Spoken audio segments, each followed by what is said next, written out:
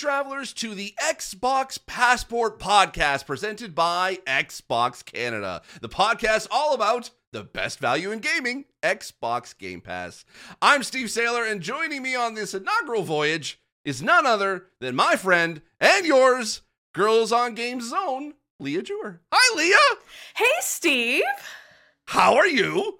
All is well. Really excited to be here today to finally get this going. What a great way to start off this podcast. I'm super excited. This is going to be so much fun. I know. I'm in the same boat. Now, but for those who are watching or listening, you may not know who the heck we are, how do we know each other? Like, we've never done a project before. And so we're very excited to be able to launch this project. This has been, let me tell you, listeners, this has been a project we've been working on for several years now, and we finally get to do it, and we're so excited to be partnering up with Xbox Canada. They are the official presenters of the show, and we're very excited. But before we get into all that, we should probably introduce ourselves, who we are, what we do, how we met. So, Leah, why don't you start off with tell the lovely folks at home who you are. Okay, well, my name's Leah, as Steve said. I am the host and co-founder of the Girls on Games podcast and website. We have been around for 11 years now, which is kind of really crazy. Maybe years? even longer. Yeah. Wow. So it originated at a rock radio station in Montreal, Showem 97.7, with myself and my colleague Catherine. We were given permission to start a blog about video games, which was so much fun. We were the webmasters, so it was pretty easy when they asked us, what do you need? And we're like, nothing, just your approval. So we started it. It got expanded across 13 radio stations across the country. We ended up starting a podcast. Then we started our own site and everything. And we've been 380 plus episodes of a podcast. You've been a invitee on our show many times to talk about accessibility or deep dive into games, like anything that comes up. So yeah, super excited to be able to sit and chat with you because, I love Xbox. I love podcasting. Radio is in my blood. My job is I'm the senior content manager at iHeartRadio. So, it's been a lot of fun. Yeah, and I will say that kind of leads a little bit into kind of how we met in that we actually were working for the same radio company, but not in the same city. Like, you were in Montreal and I was in Toronto, and we were all part of the same digital team. And I remember we used to be like on conference calls together, like on a regular basis, and it just so happens because I was thinking about this too, because I was trying to rack my brain, like, how did we sort of reconnect after that? Because for those who have not grown up in Canada or don't know Canadian radio, that's fine. You don't need to know that to prerequisite for this show. But basically, the company that we worked for got bought by another big company. And we all got split up. I went for a radio station that went for another company. You stayed with the bigger one. And so I actually cannot remember, how was it that we just kind of reconnected? Was it basically when you moved back to Toronto? Not even. I think it was Twitter, to tell you the truth, because, being in the video game community ecosystem, Twitter's such a big piece of that. And I think I stumbled across you I think it was actually your VR video that popped up in my feed. Oh. And then I was like, I feel like I know Steve. So then started connecting the dots and reached out via DMs. And I was like, I think we know each other. Lo and behold, we did. Well, okay, I love that, because then you and actually let me do my intro, then we'll get into kind of how we met. But I wanted to at least mention that too. So hi, for those who may not know, I'm Steve Saylor. I am a content creator, Twitch ambassador, and accessibility advocate and consultant in the video game industry. I basically, consultant wise, accessibility, I kind of go to studios and I help them sort of understand a little bit about disabled players and what they would need in order to be able to play their games. And there's been a few studios that have been I've had the pleasure and the honor to work along such amazing teams that are doing amazing work, where I just kind of come in and just be like, here's my feedback, go nuts. And they basically make magic happen within the studio. So I've been able to and honored to work with companies like Naughty Dog on the Last of Us series. I know this is an Xbox podcast, but hey, you know what? PlayStation's kind of cool too. We could talk about that. Also, I've worked with Xbox as well. I've worked with EA. I've worked with Ubisoft and Square Enix, like kind of across the board, across the industry. And so I used to work in radio. That's like we talked about before. That's kind of how Lee and I first met. But I was working in radio for about 10 to 12 years before jumping into the video game industry and working in that, and was like did all the digital content for 2 Toronto radio stations, one of which was like a classic hit sort of 70s, 80s, 90s. And then the other one was a hip hop station. And yes, I was the whitest person working for that hip hop station. And I had to have a crash course in hip hop in order to be able to work there. That wasn't a requirement, but that was just like, I felt like, okay, I need to know what is this thing called hip hop you speak of. And I learned a lot. It was great. There's some great music in there. And so basically then I got, kind of, got let go from that because, you know, as Lee, you know, it's like you can't say you worked in radio unless you got laid off in radio. So that happened to me, and I decided to kind of go into full-time in a video game industry, and here we are. And now that kind of leads into sort of how this sort of show came about. I'm going to jump ahead because we have a show notes, folks, for this show, but I wanted to kind of like, because I think this ties into how this show came about. Because we have been trying to, like, when we reconnected, like, because you moved back to Toronto, and we kind of reconnected and started hanging out, and we were trying to think of like a fun thing to do together, because we've not done we've been on guests on other stuff, but we never did anything together. Why don't you talk a little bit about our ill-fated cyberpunk show? Oh yeah. So Steve, you know, like obviously Steve and I are nerds about video games, but like definitely when Cyberpunk was announced, Cyberpunk 2077, we were super keen on doing that. Pitched a show, had planned on doing it more like a deep dive, like think of it like a book club about a video game, right? Is essentially what the concept that we had. We were going to bring in the RPG. We're going to do, do a tabletop RPG and all of that jazz. But COVID had other things to say, so we parked that one.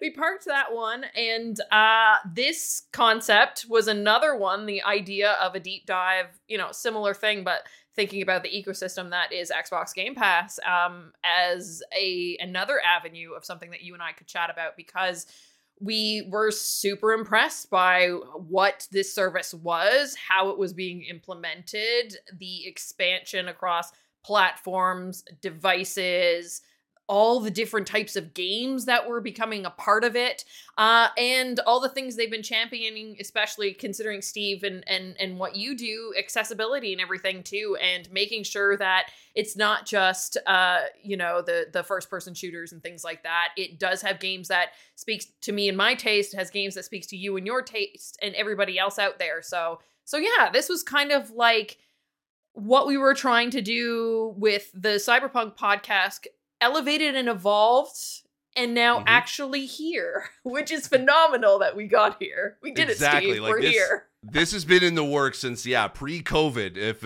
we could ever think that far back, because, time is wibbly wobbly, timey-wimey. That's like, so, because, we've had this sort of idea for a while, and we kind of thought, well, at some point we could do this ourselves, but we felt like, we thought that, you know what, we want to give it a good chance. And so we were able to pitch this to Xbox Canada, and they loved the idea, and they said, well, let's figure out how to be able to make this happen. And so they partnered up with us and allowed this sort of show to be able to happen. And we're very, very excited for the future and our partnership with them. But basically kind of like what to expect on the show is essentially we are going to be talking about all things Xbox Game Pass. That was the one thing, as we were kind of coming up with ideas for a show to do together. We felt that even pre-COVID, that there was something that was kind of like missing as far as like within the Xbox ecosystem.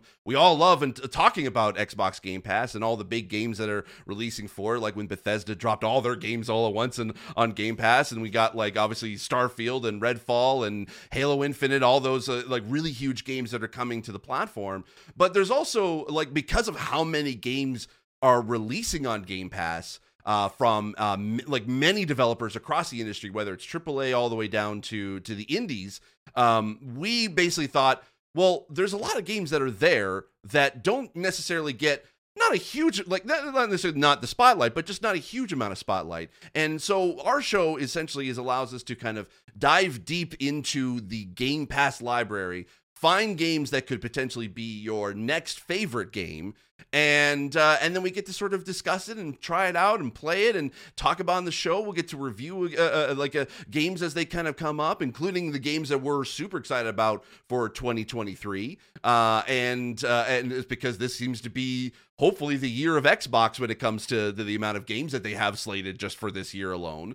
So yeah, this is going to be kind of like you basically think of it as Leah said, like kind of like the book club for Game Pass. We get to sort of dive deep into our own libraries and sort of find the hidden gems, find those stories, that we love that doesn't get a lot of attention. That's in that back sort of like shelf somewhere in the back part of a library that doesn't get the editor's choice as it were, but should be. And like I get even better analogy. We'll be those librarians that basically like has like the beginning of, like the front of the library that has like so and so's favorite choice. It'll be Steve and Leah's favorite choice books to be able to read. We'll do that for Game Pass. What's going to be super cool too that we wanted to make sure that we got into this, considering what Steve and I do with our normal shows and content that we create, is putting forward, Xbox Game Pass is a global platform, yes, but there are a lot of phenomenal game developers and games that are made right here in Canada.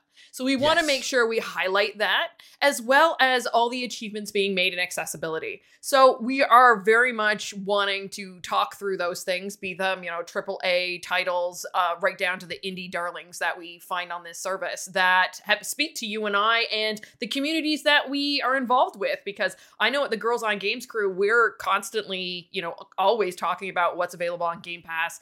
The fact that you can pick something and try it, essentially for free right away, because you're paying for a service that's there. It's so easy to, taste test, sample, get an amuse bush of a video game, see if it's something you're going to like, right?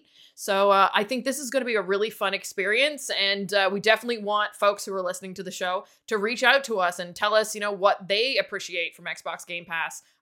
Because, maybe there's a game we haven't had a chance to play yet that you think would speak to either of us. Exactly. And that's kind of something that we definitely want to be able to have your involvement with. Like, yes, we get to talk about it and be on the show and stuff, but we want to be able to showcase games that you love that you found on Game Pass. So if you have a game that you absolutely love and feel like that needs a little bit of attention, or just like that more people should be playing, definitely hit us up either in the comments on YouTube or on the podcast services, leave a review, or just reach out to us on social. We'll be able to sort of take those, and we will be able to try them on the show and be able to talk about them. We'll say, hey, so-and-so has suggested this game for us, and we decided to try it out, and you know what? It's awesome. So whatever game you think we should try out, definitely let us know. Now, we should also mention as well, where can you be able to obviously listen to this show or even watch this show? We are kind of like we just launched this, so there's a lot of places to be able to kind of where you can be able to go to find podcasts. We're there. Just think about it that way. Wherever all podcasts are sold, you can go and listen to the show. So whether you're on Apple Podcasts, Spotify, iHeartRadio, or Google, whatever platform you prefer to listen to your podcasts on, we are definitely there and available for you. So just search for the Xbox Passport, and you'll be able to find us there. Also, if you want to actually watch the video version of this show, you can be able to go to youtube.com/@SteveSaylor. That's my YouTube channel, and we will have those video episodes available for you as well. So audio is all on all podcast platforms, and video will live on youtube.com/@SteveSaylor. And so you can be able to check that out and make sure to subscribe so you can be able to know when those episodes will come out. So with that all being said, obviously I said at the top of the show that this show is presented and sponsored by Xbox Canada, and we kind of wanted to sort of discuss a little bit just what is their involvement, because obviously, like, being the fact that this is a show presented by them, and it's they're very much involved as part of the show and making sure that this show kind of gets out there to you. But we wanted to at least discuss kind of what their involvement is as far as the content of the show. So, Leah, why don't you tell the folks at home a little bit about that? Sure. So, though, we are totally kind of at our own devices of how we'd like to present this show. That's one thing that Xbox Canada was super nice to allow us to kind of construct how we wanted to build the show out. We're allowed to speak freely about how we feel about the games, giving constructive criticism. I come from an art background, so I very much feel that criticism doesn't have to be just negative. It's things to work on for the future, ways to improve. And they are, helping us out with maybe getting some interviews and things like that. A very cool one that we've got today, just gonna say. But yeah, it's very much like us kind of choosing what we would like to speak of, and obviously considering our history and kind of portfolio over the years.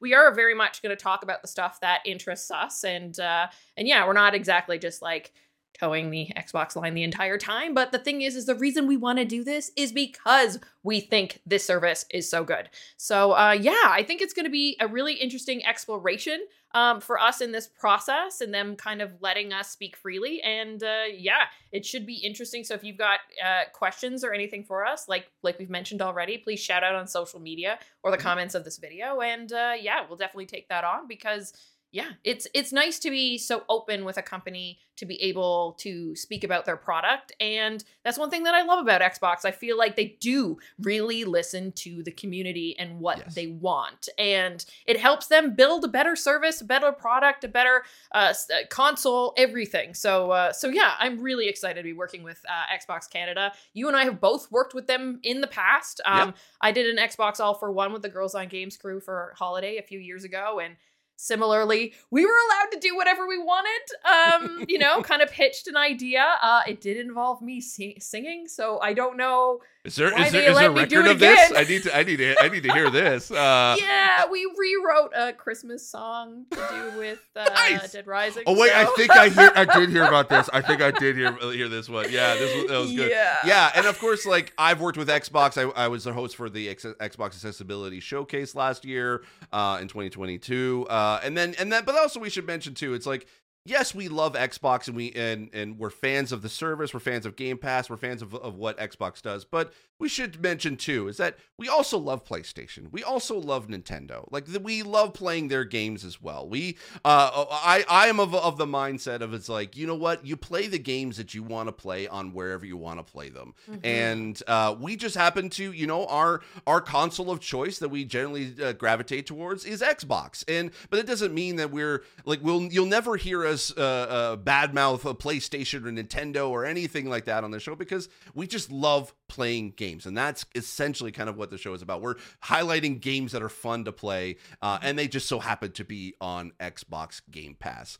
So we're very excited to be able to talk about that, and we wanted to at least kind of give that sort of manifesto a little bit, just to kind of like, put your mind at ease a little, like, if you're kind of like, I don't know if I trust these two, but like, you believe me, you can trust us, and also you can trust Xbox Canada at the same time, which we're very grateful for them to be able to sponsor and for this show, which was we're super great. This is Thank you very much. They're making sure the lights and mics stay on, which is awesome. Now, before we get into the meat of the show, because I know you're probably like a lot of you may not care about any, like, the two of us. That's fine. We'll win you over in the end. But you're here for Larry. But we do have two more things that we want to be able to kind of talk about in our very first show. We do have kind of a bit of, I'm borrowing this from Snowbike Mike from the Xcast on Kind of Funny. Shout out to them. He likes to do these icebreaker questions. So I have an icebreaker question for our very first episode. Leah, I want to ask you, what was the very first game that you played on Xbox? Well, I'm kind of happy that you preface that we like to play all consoles and everything because I actually did not get into the Xbox ecosystem until I started doing Girls on Games. So, conveniently at the radio station, they had a Xbox 360 there and as well controllers and the stuff to play like Rock Band and all those kind of stuff because they used to bring it to events and have it as part of like the street team setup where you could like play games at the event. Yeah. But the game that they had there that I'd always heard about that I really wanted to try was Dead Space. So I took the console home one day and played through the original Dead Space and had a lot of fun with that. So yeah, that was my intro to Xbox. My very first I owned console was the Xbox One, and I have not turned back since. Like, it has been full steam ahead with most often, if I'm playing a game, it's on Xbox unless it's obviously a first-party game to another platform. Sure. I love that. Actually, funny enough, actually, I'm playing the Dead Space remake now. I did a review on it, but I'm still kind of diving through on that. And this is my first time playing it, so I'm very, very excited. And yes, I am playing that on Xbox as well. But for me, I go back a little bit further because this is why Xbox is so special to me personally. And I'm wearing like kind of the original Xbox logo shirt today because and actually my very first Xbox is right back here in behind me. Yeah. If you're watching the video version, you can see the original Xbox. It's right there. That is my original Xbox that I received for Christmas in 2002. It was my parents gave that to me for Christmas, and it was the very first console that I ever like that it was actually mine. Our family, we used to have consoles that we would share, like I'm sure as you, like we'd share with our family and our brother, like my brother and my sister. We would play the same games, and we could never have it. It was never ours. And the Xbox was specifically mine. And I remember the very first game that I played with that. I can't remember if it came with or my parents bought it separately, but it was Halo. It was the original Halo that came with it, and it was the very first first-person shooter game that I ever played on console because I played Half-Life on PC and I loved it. So I was really interested in kind of this sort of a sci-fi shooter, but how do you do this on a console with two sticks instead of a mouse? How does this work? And I remember playing it, and it was the very first game that I ever rolled credits on. Now, for those who may be wondering, yes, I talk about accessibility, but I am also disabled. I have a condition called nystagmus, and it is very hard for me to be able to see and play games. So when I tell you that when I rolled credits on this game, that is a very big deal for me. I've never been able to do that before. And it's not to say that Halo had great accessibility back in 2001. It didn't, but it was just enough of a game that I could actually be able to sit down and enjoy. I probably took a lot longer to play it than most my friends, but I was able to play it and basically roll credits, and it was one of my favorite experiences playing games. But I want to add an epilogue to this because cut to during the pandemic, there was this app that I don't know if anyone remembers or knows called Clubhouse. And it's sort of like a way to be able to kind of have these sort of get-togethers, and you can create like these conferences almost, and like have speakers come up, and people can listen in, and people can be able to just chat via their phones. Aaron Greenberg, who is the marketing over at Xbox, would have these regular sort of like gaming gatherings in Clubhouse, and I was in there, and there was this one night where Seamus Blackley, the father of Xbox, was in there. Aaron was in there. Jeff Keighley was in there, and then also Marty O'Donnell, the composer of the original Halo. And they're talking about the beginnings of Xbox and kind of what it was like at that point when they were launching the console. And I was just, everyone in there was just kind of eating it up, and we all got to sort of whoever was speaker, we got to talk about sort of our first experiences with Xbox. And I told that same story that I just told you. And one of the best moments of my life was at one point, after I finished the story, and everyone would kind of like really liked it and kind of took a pause. And Marty basically said, "Steve, that was a beautiful story.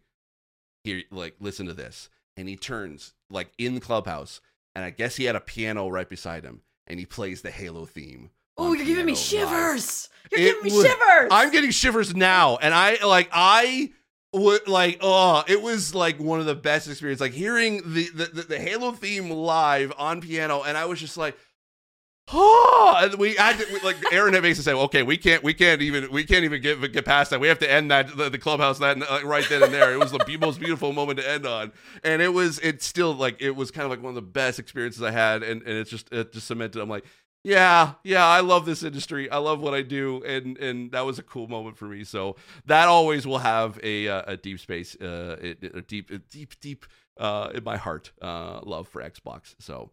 So that's our icebreaker question. Now, Leah, I wanted to be able to ask you, because we're always going to have a segment during the show, is we want to talk about obviously what we are playing and what we are playing on Xbox Game Pass.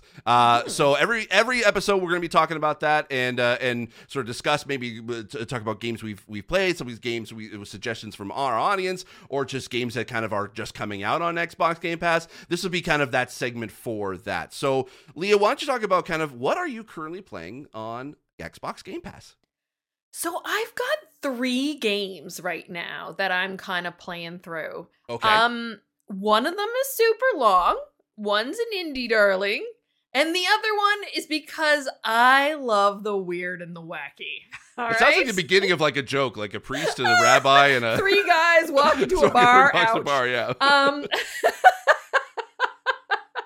Oh my. So the big game that I'm playing, the one that like is taking up all my time, I'm constantly thinking about, is Persona 5 Royal. I am 110 hours in. I think, nearing the end of what would have been the original Persona 5, because obviously they did some add-on stuff with Royal. And man, I love that game. And now that they've got the other 2, like Persona 4 Golden and Persona 3 on portable on there as well, now I've got this itch where like I've heard nothing but good about Persona 4 Golden, that I really want to play that. But like how to fit in another 100-hour game, considering all the good games that are coming out in the next few months, it's going to be, whoo. See, that's the thing. I'm like, I hear so much about that game, specifically the Persona series 4 and 5. Yes. And they always talk about how long this game is. What is it? Like, this is like ask a question. Like, what is it that makes you want to be able to play that game for that long?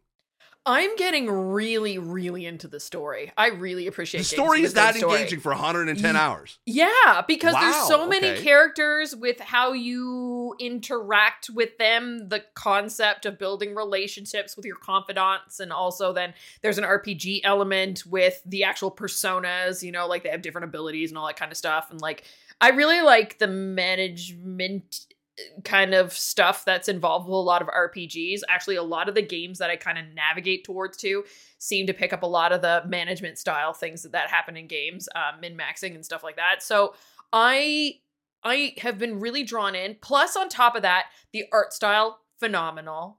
The music alone. Oh, like, really? Some of the best video game music. So you were talking about Halo earlier, and I remember my first instance with, turning on the Master Chief Collection, because that was my first intro into the Halo series and playing through that and hearing the music. That Persona 5 has the exact same thing for me. There are tracks in there that like I have on regular rotation in my music library because they're so good. Futaba's Palace is like some of the greatest music. It brings in like jazz with hip hop and pop and like slow mellow beats too, and then maybe some techno in some of the palaces. So like all of it together just makes me want to continue moving forward and see how this is all going to pan out with the, I guess you could say, mystery that's involved in the story of the game. But yeah, that's what's got me hooked, and I haven't been able to let it go. I started when the game was released in Game Pass and have just been plugging through the whole time up until now. And because there's just so many other games to play too, it's hard to keep going, but it is one that I'm like turning back on all the time. Okay, all right. I've heard so much about it from friends, and they say it's so good, but the thing that sort of intimidated me was the amount of hours that are needed to be able to play this game. But I'll give it a try. I mean, heck, hey, it's on Game Pass, so I might as well give it a try. Yeah. So yeah, what else are you playing? The other one's Potion Craft, which is I an saw indie that, darling. yeah. Yeah. So very interesting game. A mix of like management of this store, where you are a potion maker, an alchemist, and you have to concoct these potions. But how you do that is making your way through this very interesting map that is very dynamic. Different items that you put in the potion can make your potion. You kind of explore this map in different directions. And that is really, really interesting concept because I've never really seen like a crafting-esque game quite like that before, Okay. where you're like how you kind of navigate the scene. Very, very interesting art style, aesthetic. The music's good, but I do find it a little repetitive, especially when you're playing as long as you are. It's kind of the same track over and over again. Unlike, I do think they could do some more with that. I know they're working on improvements and DLC and things like that, so I'm really excited to see where it goes.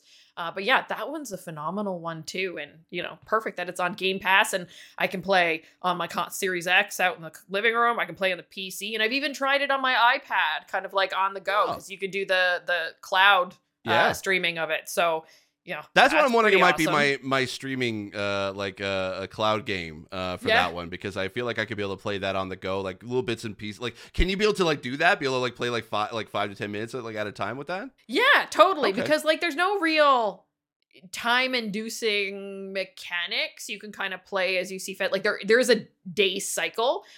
You have what you can explore your map. Usually my pattern each day is I wake up as myself the alchemist. I'll go over and see in one screen, you move over one screen, you get your partitioners that come through, the customers, and they have different needs, different potions they want. So you meet their needs. You might have a fellow merchant who comes through and you can buy some ingredients off them. Then I go over and look on the other screen in my little garden and get some more items there. Then I have a bunch of tasks that I need to create after and try and make this philosopher's stone like entity at the end game, right? So you're like working your way through all these potions that you're trying to make to build the ultimate potion.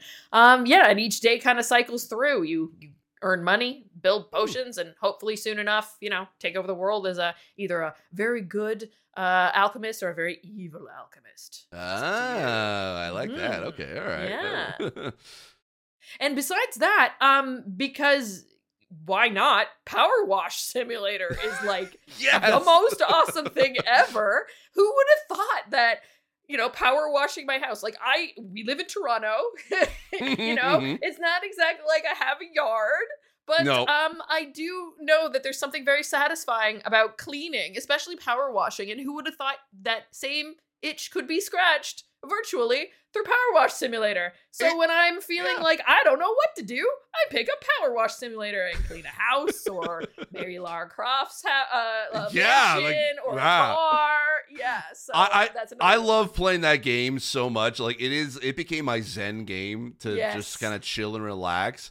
To the point where like I would purposely sort of set aside like a Saturday afternoon or a Sunday morning and just, turn on a podcast or turn on some like, some jazz and just basically just kind of like just sit down. I have like my Steam Deck and I basically through Game Pass and playing the Power Wash Simulator on that. And I'm just like, this is nice, and I'm just basically just cleaning up a playground, and I'm just getting rid of all the dirt and grime, and I'm like, I would never do this or never want to do this in real life because I hate outdoor chores with a passion. I've always have ever since I was a kid. But this seems like the kind of perfectly it gives you all the fun of it without all the the sweat and the grime and the dirt and then being outside under the sun because the sun will kill me at some point in my life.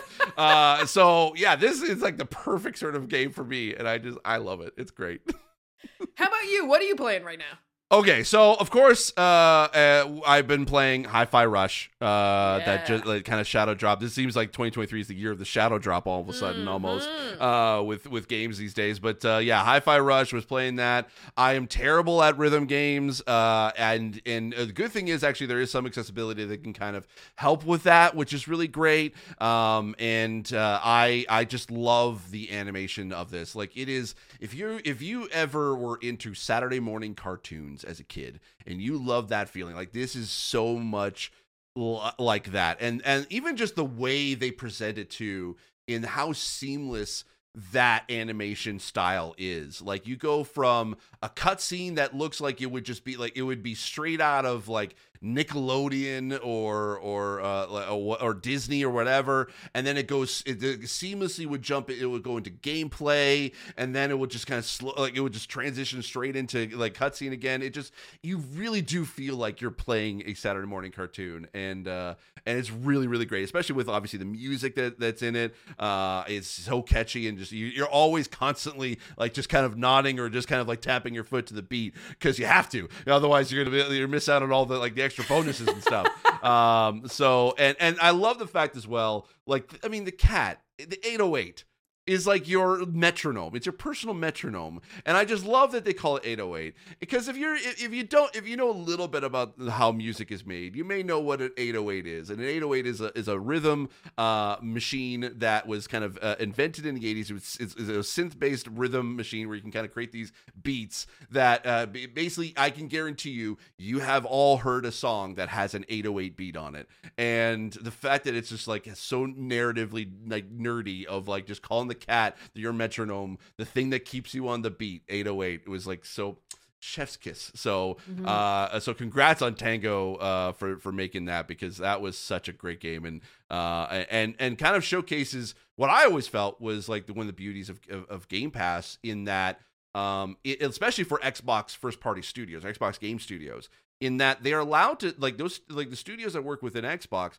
are allowed to sort of take risks on games and create these small, like, really great experiences, and they can have a platform that they can just release it on Game Pass, and people will be able to jump in and play. Like, we had Pentiment already, and we've had Hi-Fi Rush, and I love that. I love like these small teams that just want to be able to create these great games, but they feel like that they're kind of like not necessarily trapped in a studio, but just like they're in a studio where they, like, they're part of a larger team, and they have these ideas they want to kind of do, but they may not be in a position in the studio to be able to want to make these games.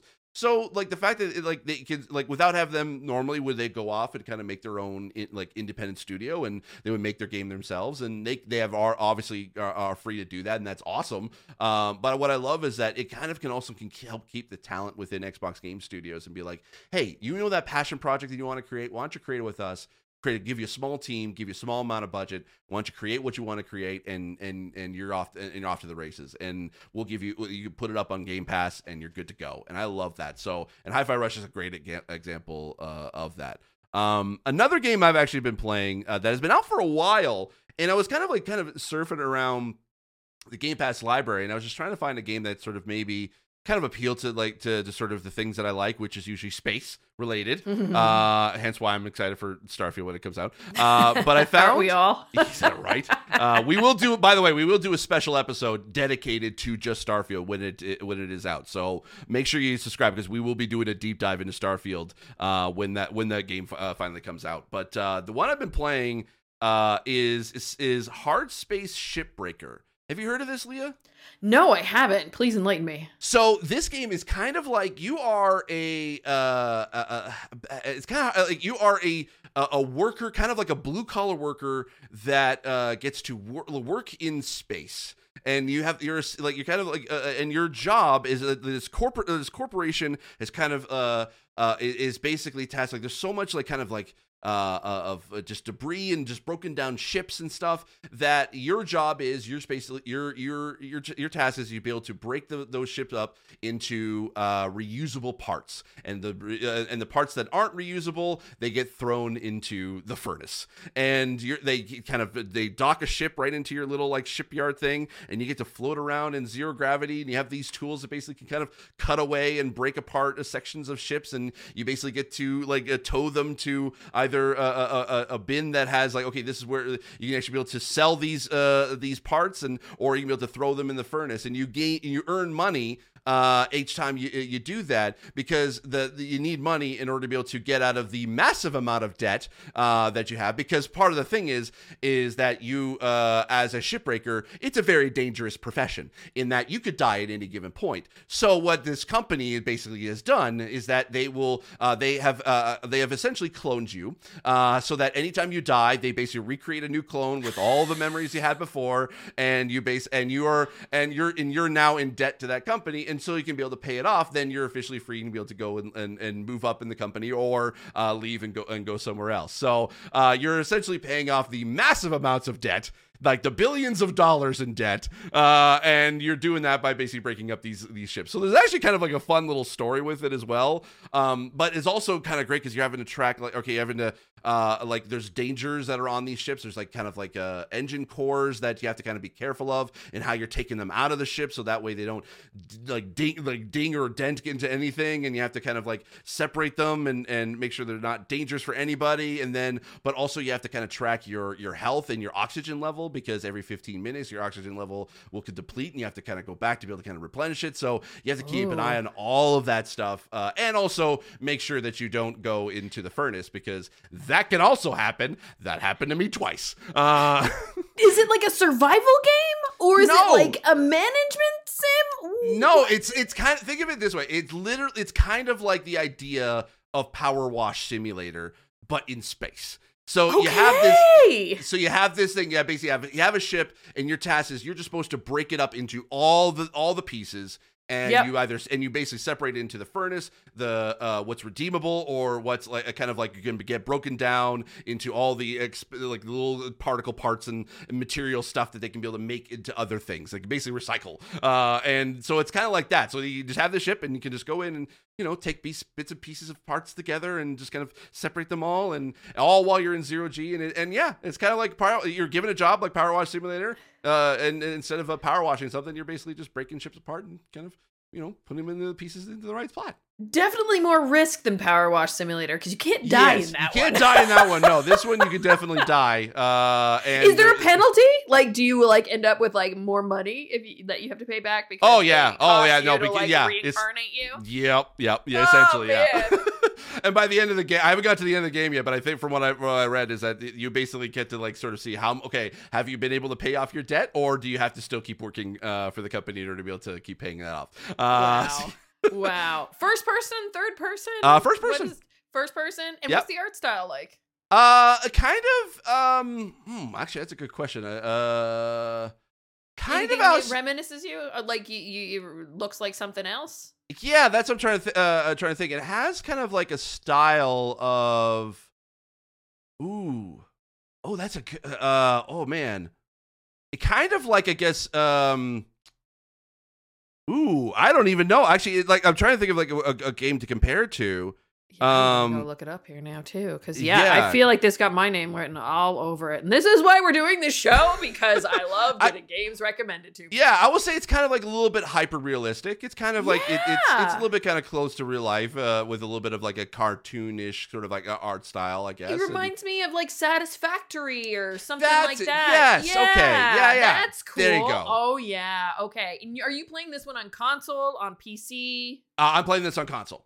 Cool. All right. Controls are good on console, because sometimes with these, I'm sometimes the sims are designed and it works better with a controller or with a mouse and keyboard. But I will say it works good with controller. I will say playing on controller is.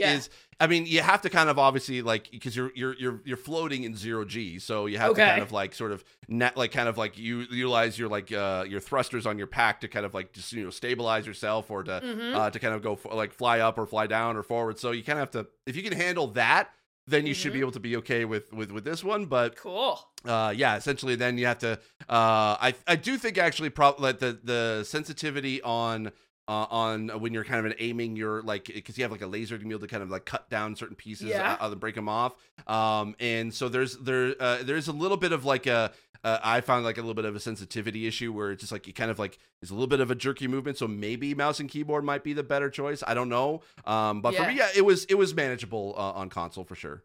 It's also giving me Subnautica vibes. Have you played Subnautica? Yeah, that's it. Yeah, I would say that's a good comparison. Yeah, for sure. Love that game. And Below Zero, also on Game Pass.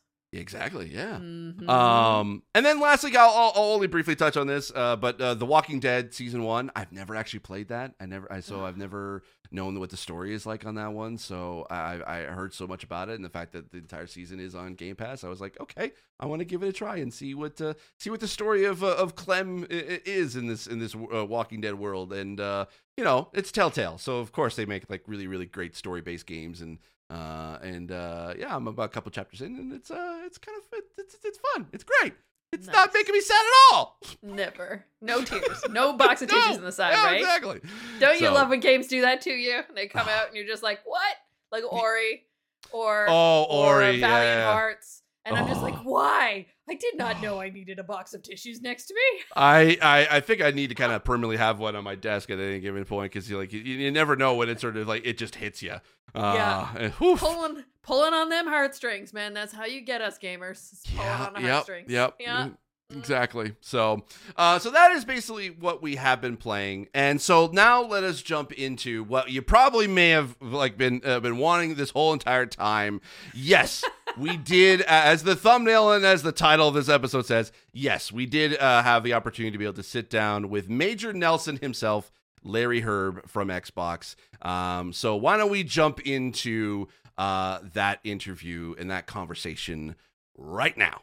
All right, well, for our very first guest, our very first interview, for our very first show, there is none other a person that I could think of that we should have for this podcast, for this inaugural podcast, than Major Nelson himself, Larry Hyrb from Xbox. Hi, Larry. How are you? Hey, Steve, Leah. Thank you. First of all, thank you. That was a lovely, lovely intro you just gave me. Thank you for having me, and I'm thrilled to be on the show. I mean, it's always a pleasure when I get to go on someone else's show, because I don't have to do anything. I just show up and talk. So that's the benefit of being talented. You basically just show up and we just have fun and just have a good conversation. Exactly. So no, I'm thrilled to be here. I'm looking forward to chatting with you both. Steve, you've been on my show in the past, so it's great to be over here.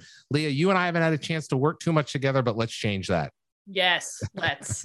Looking forward to it. I'm on board for that. Now, actually, Larry, I wanted to mention something because we had talked beforehand, and we have all three of us have something in common. Yeah. And we talked about that. Lee and I talked about this in the beginning of the show, but you worked in radio along with us. Well, not with us, but like you worked in the radio industry as well. That's correct? I absolutely did. I when I graduated Syracuse University, during Syracuse University, I was involved in radio. We had if you don't know, Syracuse, in fact, you're probably closer to it now than I am. It's in upstate New York. It is a great broadcasting school, and that's where a lot of the top tier talent goes to learn their craft. And we had a few radio stations on campus, and I was involved with them all. When I graduated, I went on and started and worked in radio for the next 10 years. And it was pretty amazing of what I could do and what I learned. And that was at the beginning of the transition, at least in the United States, of the single ownership. Up until that point, the FCC said each company can only own a certain number of stations. And in the mid 90s, they changed that, and now it's just it's owned by like 4 companies now. So I kind of started at the beginning of that, and I left in 2000. Were you like a music jock, or were you like a talk radio news kind of jock? I was actually none of the above. I worked behind the scenes quite a bit. I was on the air a little bit with music, and I blame my horrible taste in music from 90s. In fact, there is a little bit of trivia that I'll share with you in just a moment. But I was on the air a little bit, but primarily I was promotions and marketing. I did engineering because I'm a nerd. I would climb the tower every now and then. I'm too old for that now. But I pretty much did everything. Went on sales calls. I mean, you name it. I answered the phone, whatever you want. Did production, everything. I did everything. Isn't that the thing in radio? You become like very much a jack of all trades. Well, I'll tell you why. And this is what a lot of people don't know why. And you guys are going to laugh when I say this. You do it because if you don't say yes, you'll probably get fired. So. That is also true. That is very true. And I love it because it's like, technically, wait a second. Have all three of us have never actually been on air in the radio, like on radio? Well, like actually have like our own show? No, I filled in. I mean, I had one in college. But yeah, yeah, same. But I like was a as far as villain. like professional radio, like not actually have like a day shift. Like this is my shift. This is our own kind of like show. Because I never had that myself. I was behind the scenes too. And I was just working the digital side. Yeah, well, I didn't even do that. It was analog. It wasn't even digital back then, Steve. You cut the tape with the razor blade, and the chalk. Oh yeah, and the grease pencil. Yeah, but yeah, no, I never had a proper show. I was always at or behind the scenes. I wasn't in front. We on Shome back in when I was in Montreal. Shome's a major rock radio station in Montreal, and it. We used to do this special segment called Full Moon Fever, where essentially it was a takeover, usually around the full moon. And back when Catherine and I had started Girls on Games, we pitched Gaming by the Light of the Moon and did a full 2-hour series where we mixed up music from games. So it was usually like soundtrack stuff used in trailers, anything really. Obviously, like sports games was a big part of that. And we interjected with different stories about the games and why the music was important and all that kind of stuff. Talked about that Gears of War and all that jazz. So yeah, that was fun. That was my only time that I've really done a big show besides like going in and like talking about video games, because Girls on Games started at Shome as a radio station thing. Right. So yeah, that was a lot of fun back in the day, but now they just call me when they want commentary on like one of the news talk stations about the news that's happening in video games. Good. Well, it's fun. Anyway, but it's fun, because to the point of the reason I love radio, and Steve, it's interesting because I'd love to get your take on this as well. I loved it because it forced you to learn how to tell stories without this, meaning without vision. You had to, it was theater of the mind. And so that's what I loved about it is if you couldn't do that, then you kind of didn't deserve to move on to moving pictures and television and film, because you had to get core storytelling down first. And that, again, we'll get to it eventually, but that's one of the reasons I love video games is the storytelling. Oh yeah, 100%. Like actually the reason why, because radio was always the dream job, like like I mentioned before, but like basically like video games is a second career for me. Radio was always the dream job growing up, because there was 2 shows that I would listen to all the time that I would actually like have, like I would this is to show how old I am. I would have cassette tapes and I would record off the radio 2 shows. One was Sunday Funnies. It was basically just clips of stand-up comedians for like they always had themes every single night, or every single Sunday. And then the show right after that was Theater of the Mind, where they would show, like they would play old school, like old time radio, like Orson Welles, the Black Museum, or the Adventures of Harry Lime, or War of the Worlds, or whatever. And I was just I was enamored, and that's why I fell in love, because I was like, oh man, audio storytelling is so cool. And that's why I was like, yeah, radio. And then as you said, like it just sort of like led to, that's kind of like my favorite genre of games. It's like anything that has like a good story. That's what entices me the most. So agreed. Yeah, but anyway, speaking of gaming, though, we want. This is gonna be the hard hitting questions here, Larry. What got you into gaming? It was a lot of things. One of them was, cassette tape. Shaw, Steve, I'm gonna get way deeper than you in terms of cuts. When my mom brought home Pong, which was this back in the 70s. was the rage, and you could buy we couldn't even afford the Atari version. We had to get the Sears and Roebuck, whatever that version was, because it was a licensed version. And it I saw that what you could do is you are now controlling pixels on this screen for the first time. Instead of passively watching something, you are now controlling pixels. And granted, you were just moving paddles up and down to bounce a little ball back and forth, but you were controlling pixels. And that, from that point forward, I was enamored with the concept of connecting something to a display and being able to control this portal into another world. And as a result of that, when I was in high school, we got one of the first computer labs. This is when computer labs were a thing, not individuals. I'm talking a room you went to. And, I used to beg the math teacher, Mr. Rich. I said, please just come in early twice a week. I'll buy you coffee and let me play video games on the computers. And that's what I did. And that was one of my first introductions to video games proper, was having, because we couldn't afford, no one really had personal computers back then. Certainly we couldn't afford it because my family wasn't that well off, but it allowed me then to really enjoy it. So I was the only moron who went to school before it started and enjoyed it. So I love that. Yeah. That's Totally. really cool. And then where did that bring you, like, as you started getting involved with Xbox? Like, what was your entry into starting to work with Microsoft and Xbox? Well, we're going to go back. We're going to go back to what we're talking about in radio. When I was working in radio in the late 90s, I put one of the very first radio stations streaming online with WKSS in Hartford, Connecticut. And we were using the Real Player then. Oh, Real Player. Remember that? Real Player. Oh, yeah. The thing that only a select few of audio files on the internet could actually be able to use. we had put our radio station online. This is before you had to do licensings and write all this other stuff. So a few years later, Microsoft came calling, and I was doing a lot of websites and all this other stuff for all of my stations. At that point, we had, I think, 5 stations that had really quite a few of them. And Microsoft came and said, hey, would you come be the editor of MSN Music, which was a precursor to iTunes and Spotify and pretty much everything else. This is 2001. So I said, yes. So my wife and I moved to Seattle from New England, and we started working. And it turns out that we were kind of entertainment-y because it's music. So put all of them over here. My office was about 5 doors down from one of the members of the team working on Xbox. And everybody from that point forward on that side of the hallway was working on Xbox. And I never knew what they were working on because we hadn't announced it yet. And I was just new at the company. But I remember standing in a conference room, waiting to go into a conference room and seeing them taking a PC out with a controller. And I'm like, what's going on here? I want to be part of that. So it turns out one of the managers I had left and started Xbox Live. And then a few months later called me and said, hey, I think we need your help. And I'm like, well, what's going on?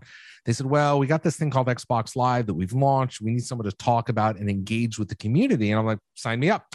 So I moved over to the Xbox team in 2003, and I never left. I'm still here. So that's kind of the jaggedy yet straight line how I got to Xbox, and I love it. It's fascinating because I can totally see how the experience from radio, because it is very much a community driven thing, and how that translates over to what you were doing at that time. Yeah. And what the kind of the bridge that brought it all together was, we talked about Microsoft came calling, but actually in 1995, when Windows 95 launched and the start button heralded the beginning of the new era, I realized that Microsoft was going after America Online, AOL, if you remember that. Mm-hmm. And they had this thing called the MSN, the Microsoft Network. And I found out that they needed people to manage the community. So I had spun up a separate company, and my wife and I started managing communities from Connecticut, working for Microsoft distance. We were doing it before anybody else was doing it. We were thousands of miles away. And so we were doing that. So that's how I got to understand how Microsoft worked while I was a vendor there. And then I went full time when I got the role as MSN, as editor in chief. Wow. But to your point, it was all about community, and radio is community. It's just happens to be a local community. So I took everything I learned from there, brought it into what I learned when I was working on MSN communities, and then it just kept snowballing until I got to Xbox. I love that because and you are definitely like kind of like the person to be able to like interact with the community, because like all the people at Xbox that we've talked to and then we know, like they're all very much like involved in like chatting with the fans, and but you're the one that's like been in there from the very beginning, like because I remember meeting you at X07. Okay, way back in 2007. Yeah, that's. Do you remember where it was? Toronto. It was in. That's right. I came up and saw Green Skull and a few others. That's right. Yep. Yeah, it was, and it was like one of the things is like, because I had my co-host with me at the time, and he's like, "That's Major Nelson. That's Major Nelson." I was like, "Oh, that's cool." And then I just like we chatted for like a little bit, but it was like I always like the impression that I had from you from the very beginning was that you cared a lot about what the fans thought, and what, like, it was like, yes, it was cool to be at the event to be able to play all the new games that are coming out and stuff like that. Like that was my first gaming event ever. And the fact that it was like you were like, okay, what do you think? What do you think of this game? How's this or whatever? It was like you asking for feedback was something I was like, I had never seen that before. And there's been people come along that have been doing that since, but I was like, that impression always stay with me. Thank you. Larry, thank you very much for doing that. Cause that's like, I appreciated that so much. First of all, Steve, thank you for pointing that out. And you're right. I mean, I started doing what to me was an obvious conversation to have with the audience, but most big companies at that point, this is before social media in a lot of regards. Facebook was just starting to ramp up. And of course, Twitter was just coming online. So a lot of people were like, they didn't really understand how to have a dialogue with the community. And I just basically went to my managers and said, just talk to them, ask them. That's all. They want to be part of the conversation. Many of these people are very smart.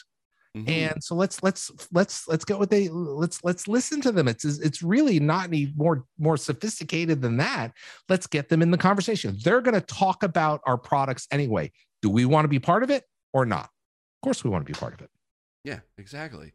So now because this is a Game Pass show. That is the premise of this thing. Game Pass. Yeah, Game Pass, exactly. Like best value in gaming. That's gonna be their slogan for the show for the entire time. Because I wanted to kind of ask a little bit if it's okay, to be able to kind of ask a little bit of the pulled back behind the curtain. So we wanted to kind of know why was Game Pass so important to Xbox and to Microsoft to be able to create, because no one had really kind of done that, at least in the gaming space before, a subscription service to be able to play Xbox games or just games in general. And it was kind of really it kind of has been was a big risk at the time it started. So what was kind of the internal sort of talking about it? What was it that sort of yeah, we should do this? Yeah, I mean, there were a lot of reasons. And to your point, Phil has said it many times, is it's putting gamers at the center. When everybody plays, we all win. I know you've heard him say that. And the goal for Xbox Game Pass is to offer games and game creators more choice and opportunity in how they discover, experience, and deliver games. And that's why we built it, is we wanted to get more people playing games. I mean, the cost of game development is rising. It's just the economics of the industry in modern times. So we've looked around and certainly looked at a lot of other services out there, whether it's a streaming service for music or movies, and realized that subscription, it kind of makes sense. You can continue to pay this. We already had a subscription in Xbox Live Gold, and that was giving you access to being able to play multiplayer. But with this, let's give everybody a shared library. This notion of a shared library, which is I can call you up and say, hey, what are you guys doing tonight? Leah and Steve, let's get together and play. I don't know. Let's play the new Halo. And back before Game Pass, it was, I like to think of it as you had to figure out what to buy, because we all didn't have the same game sometimes.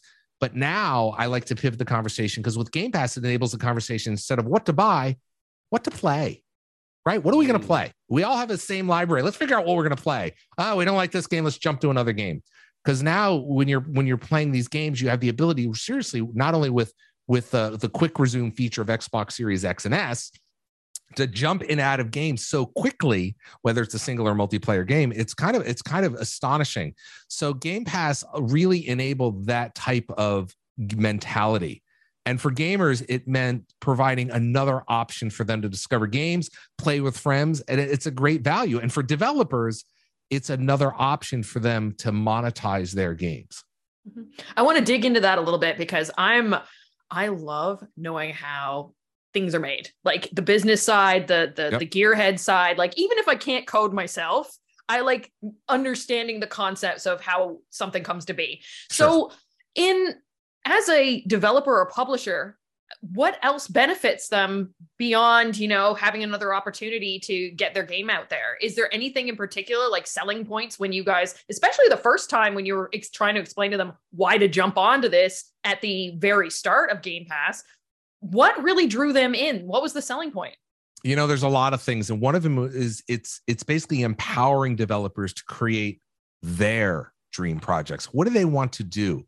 Like, we've got our ID at Xbox publishing program that has where your smaller games can go in and learn how to get their games published on Xbox Series X and S and One, or the Xbox over on PC. So it allows developers to open the aperture to think about their creativity different. So they don't have to worry about let's make the right game that's going to make the most amount of money right off the gate.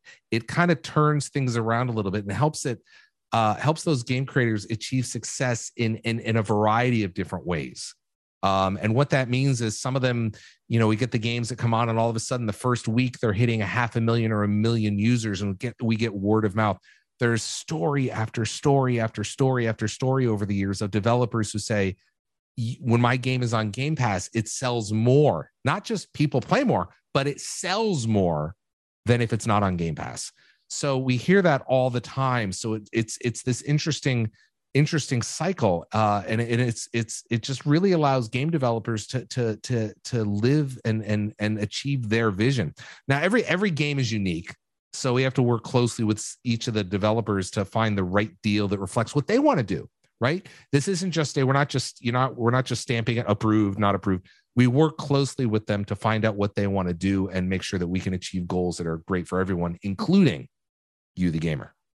Sure, and that's the thing too, is like I know like the recent stories of it's sort of like Game Pass is cannibalizing sort of sales, and I think it's like you're right. It's like it's depending on the game in and of itself. But one of the things that I kind of liked about is that's different than sort of like when people sort of compare Game Pass to like Netflix or whatever. It's like the difference between the two is that if something's on Netflix, if a movie or a TV show goes away, it's usually gone. Like you can't sort of watch it again unless it sort of gets picked up on by another service. What I like is that about Game Pass is that there are games that like are on Game Pass, but they're also available to buy either on like on the Xbox like store or like on Steam or whatever platform that they feel like that they have to. Like it's not 100% like exclusive to them to be able to like to just be on Game Pass. We do have some of those, Steve. That's kind of the role of first party in gaming, right? Sure. If you think about it that way. Yeah. But yeah, for the most part, you're absolutely right. Is that the titles are available elsewhere as well, and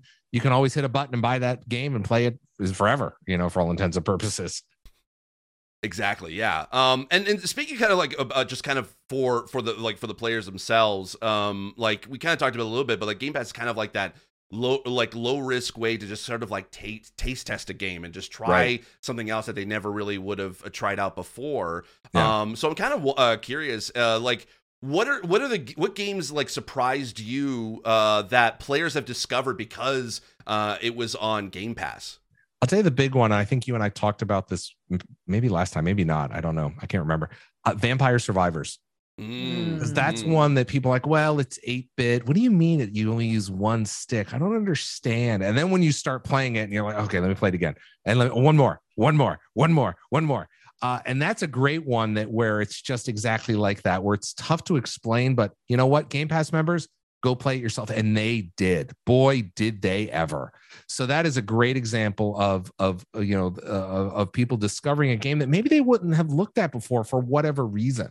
It didn't have the multi-billion-dollar budget or $1 million budget that some of the AAA titles do. And that's another thing about Game Pass is it allows you can play the blockbuster hits, but you can also find these nice gems as well. That's also the beautiful part. Yeah, my addiction right now is Potion Craft. That has, oh my goodness, that has me written all over it. And like just the ability, as soon as it was announced, it's coming to Game Pass, day one, jump in there, play right away. And the fact that I could go back and forth in my save between my Xbox Series X out in the living room, here on the PC, or even play on my iPad in bed through cloud. So like, so cool to be able to do that and carry my game wherever I need to. Is that something that you guys really strive to make sure is available on most of the games? Well, that's what I mean. You said exactly what every gamer expects, right? Like I remember when we didn't have cloud saves and we announced that, oh my goodness, 15 years ago. This is just putting your saves in the cloud. But of course, when you fire up the game on your PC, why isn't it synced to do what I'm doing on a console or vice versa? Or if I'm playing on cloud, that's what you expect. The modern gamer expects things to just work exactly the way that they think they should work, and when they don't work, they get angry. So yeah, we also want to make sure that your time is precious. So if you have a chance to sit down at the console and play for half an hour, save it, boom. Why should you have to start it on PC or mobile? Why would we do that to you? That's just brutal. So that's absolutely, I mean, as gamers, they expect that seamless flow from screen to screen, from mode to mode, from endpoint to endpoint. Yeah, because I play Destiny. That's kind of like, that's my main game, and like, and you made me kind of think of like how much has changed just in that game alone, in the fact that, like, because before it was like, it wasn't crossplay, you had to be on the system that everyone else was on. Yes, your character was sort of cross save, but it was sort of like, do you have the correct expansion, or do you not have it? And it was always such a thing. But it's like the simplicity of just jumping in at any given point, is if it's on Game Pass, playing on the cloud, playing on your, like, streaming on your Xbox or on your phone. Like, I've done that with, like, Sea of Thieves is like that for me. Like, I could just sort of pick that up anytime and just pick up and play, and just, like, you know, go fishing, or just, you know, go sailing the seas as a pirate. Like, that to me is just like so dang cool that I could be able to just do that, and it doesn't matter where I'm at, I can always pick up and play. It's like the promise that we wanted to have when we started to kind of getting into, like, oh, we can play games outside of just our consoles and PCs. Like, that was really cool. Yeah, like for this past weekend, I in fact, I'll show you right here. I've got the Razer Edge 5G, and I mean, this is not a commercial, but I happen to have it. And I had to go down to Sandy, where was I? Arizona, for the Super Bowl last week, and I was able to take this. Cool. I was able to take this device with me. And to your point, I was playing, and let me, and I talked about this. We did a live podcast last week. I was playing on this device, and it was crazy because here I am on a mobile device. This is on a 5G network, and I am playing on a 5G network Hi-Fi Rush. Now, for those of you that haven't played Hi-Fi Rush, it is a rhythm game where you have to hit the button at a specific time. So the fact that I was able to play a rhythm game over 5G on a mobile device, that was mind-blowing. And I did pretty good. I mean, I'm terrible at those games anyway, but that was my problem, not the technology's problem. I was about to say, yeah, because I'm the same thing. Like, I have like zero rhythm, so I'm like, I'm okay with playing on story mode, and we'll just like, I just want to have fun. And that's the thing too, is like, you don't have to be on rhythm. Like, you could still play, but it's like one of those. It's like, it's cooler if you can. I think I have rhythm, but I don't. I really. We keep hearing about and saying that Game Pass is the best value in gaming. Yeah. How does Xbox see that, and does it change the way you guys have approached, you know, game development, game acquisition, those types of things? Well, I can say this. I mean, we just talked about all the different creative ways that we were able to try things out. And I know that everybody across Xbox and Microsoft as a whole is, we like to experiment. Let's try new things. Some things are going to work and some things aren't going to work. So this Game Pass has allowed us to try some experiments and try different things, and some things have worked phenomenally well.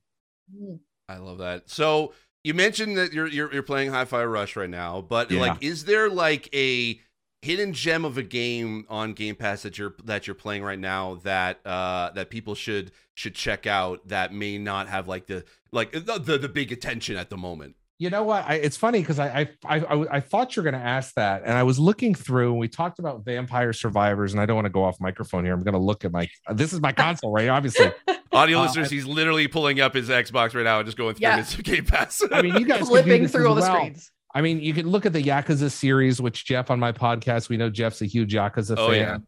Yeah. Mm-hmm.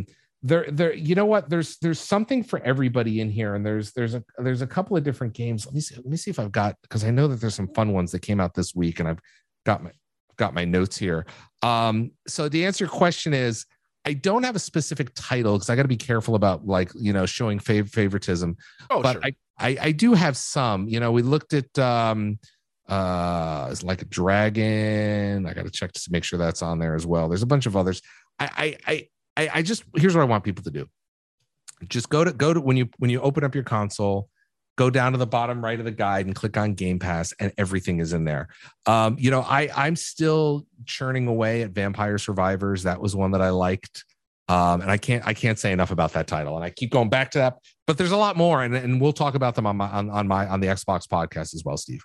Nice. Good plug. Love that. You're definitely a radio guy at heart. Yeah. So, like, obviously 2023 looks to be at least that we kind of see is like a big year for Xbox. I mean, we've got a lot of highly anticipated titles coming out, and obviously there's stuff that is still in the works that hasn't been announced yet. So, and I know you can't pick your favorites. I totally understand that. But what are you looking forward to from Xbox in 2023?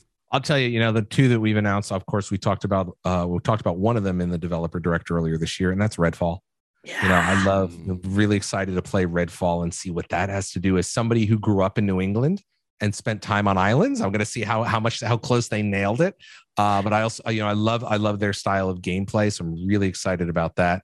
And then, of course, a good friend Todd Howard has a game coming out called Starfield, and I am a huge Fallout fan. I played hundreds of hours of each, Fallout 3 and Fallout 4. I love those games.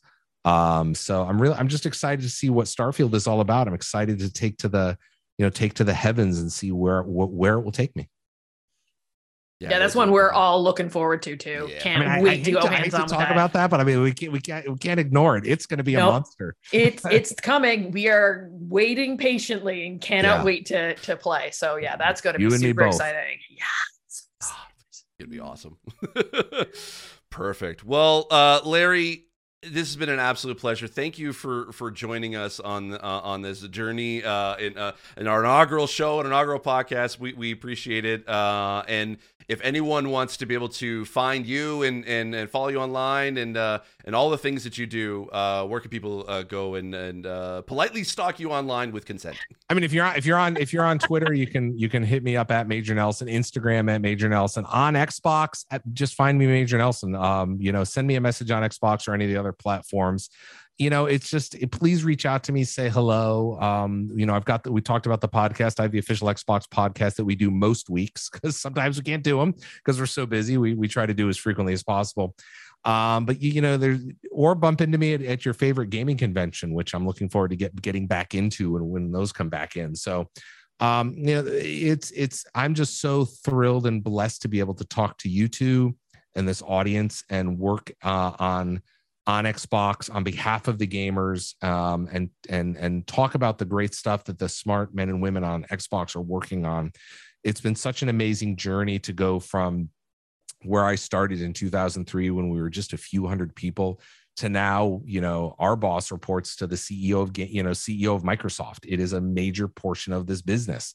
So it has just been so humbling to see not just Xbox grow, but just gaming grow. And everybody, what I noticed is nobody identifies as gamers anymore. Like back in the day, I'm a gamer, you're a gamer, not a gamer, not a gamer. We all play games.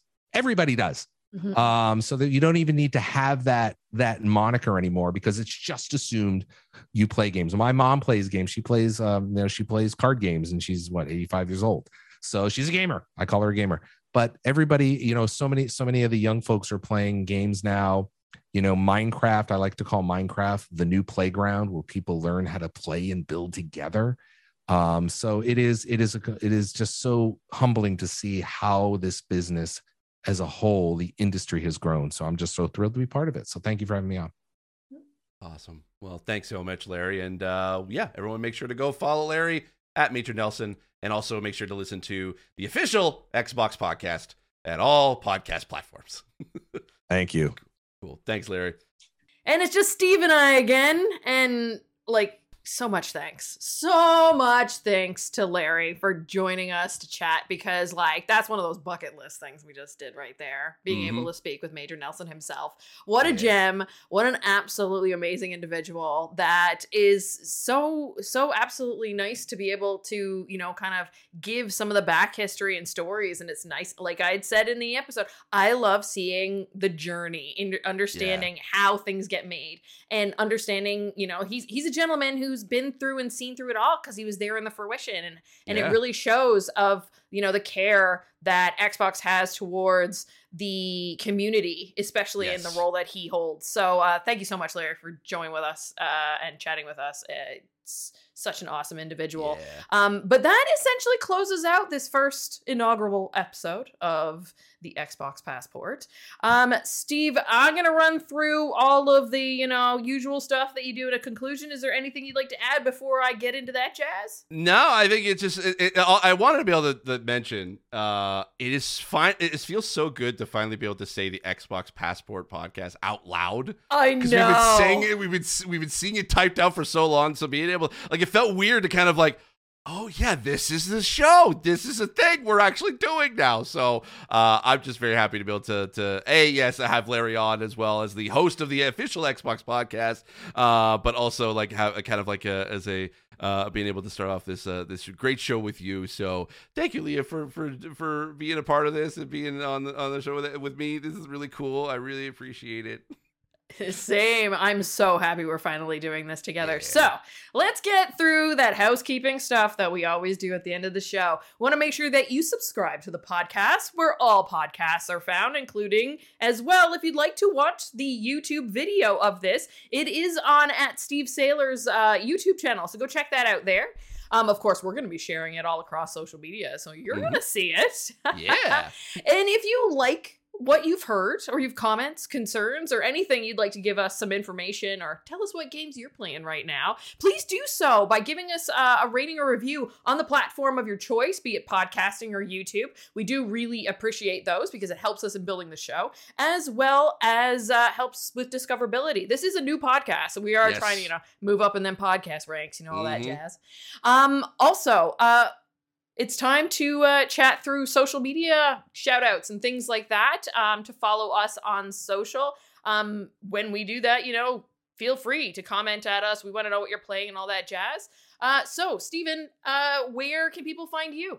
Yeah, you can find me on Twitter at Steve Saylor. That's Saylor, or on YouTube at Steve Saylor. And you'll be able to find me on Twitch at twitch.tv/blindgamersteve.